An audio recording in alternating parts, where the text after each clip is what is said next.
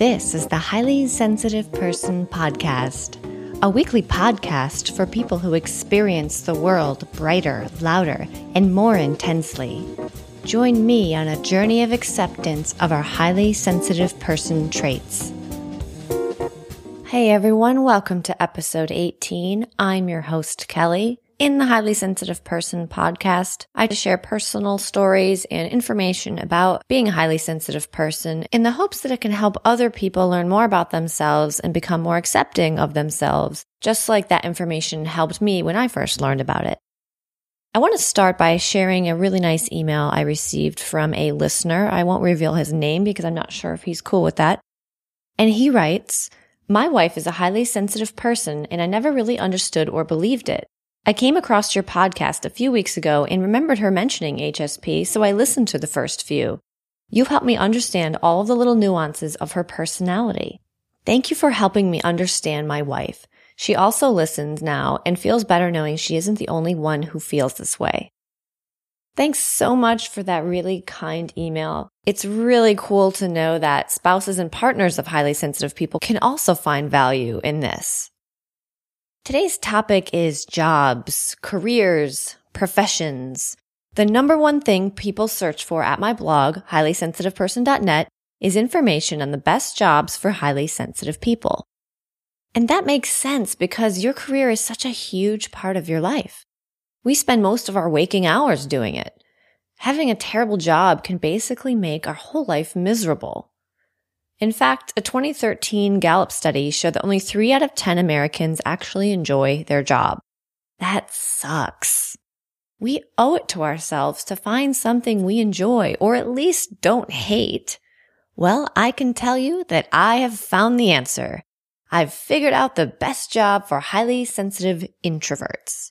And yes, I'm including the word introvert because I am an introvert. Not all HSPs are, 70% are approximately. But I do want to clarify for those highly sensitive extroverts out there that this information may be specific to introverts. So I just wanted to clarify that. So let me first tell you how I came to my conclusion of what the best job is for a HSP. I worked in an office for around 10 years, with most of that time either in a cubicle or in a room with other people. And I hated it. Everything played a part in bothering me in an office workplace. And I talk about this in detail in episode 4 about hating working in a cubicle. Just a quick rundown of things that bother me. Lights that are too bright, bad smells, uncomfortable chair, worrying about office friendships and politics, worrying about whether I'm doing a good job, worrying about my relationship with my boss, deadlines, traffic, boredom, having to be punctual, fighting distractions like noise and social media, and the guilt from wasted time, and the lack of perceived freedom and the feeling of being controlled, which I also talk about in episode 15. When you sum all that up, what's really sapping my energy? What's the basis of all of those irritations? And I think it's 3 things: being forced to be around other people or have social interactions, environmental annoyances, and again, feeling controlled, as I mentioned before. So what's the answer? What's the best job? Are you ready? It's being self-employed, working for yourself. Yep, that's it. Think about it. The best job for a highly sensitive person is one where you control every aspect of the environment. Now, some of you might feel like that isn't a real answer. Being self-employed might sound like this impossible thing that would require a complete and total change of your entire lifestyle to obtain. It's only for college-age whiz kids or people who are doing some kind of shady, scammy business. It's too late for you because you're already established in another career. But you know what? In many cases, that's not true.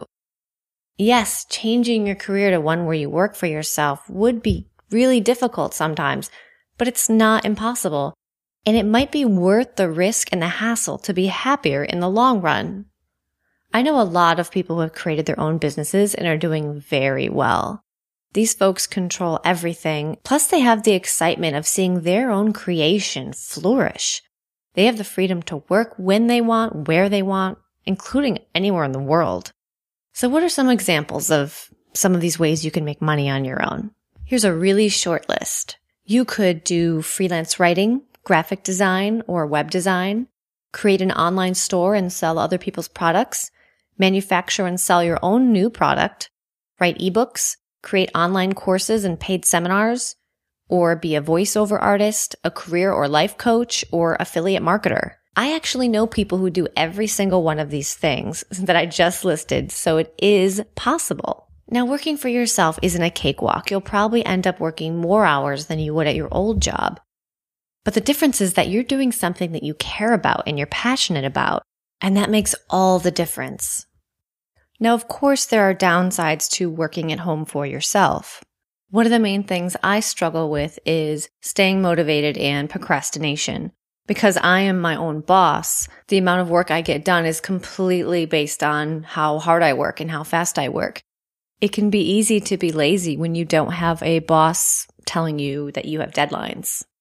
And another thing that can be tricky is, even though I am an introvert and a lot of HSPs are introverts, it's not good to be completely socially isolated, which can happen when you work from home. You can kind of be in your own little shell all day and in the evening as well. So you want to make sure that you get out and still do get social interaction.